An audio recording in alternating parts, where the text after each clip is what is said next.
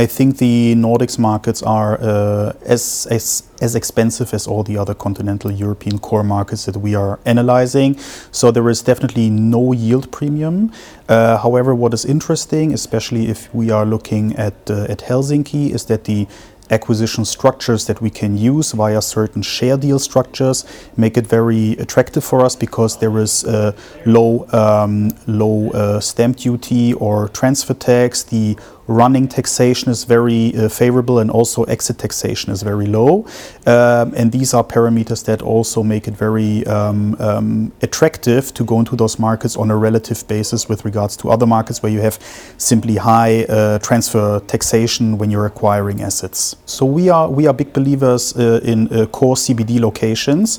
We can also consider, next to our traditional strategy, which is buying brand new and modern buildings, we can also look into buildings that are of good quality, but maybe not the best quality. We are not afraid of putting money into those buildings and upgrading them, because we believe that the CBDs will always continue to perform.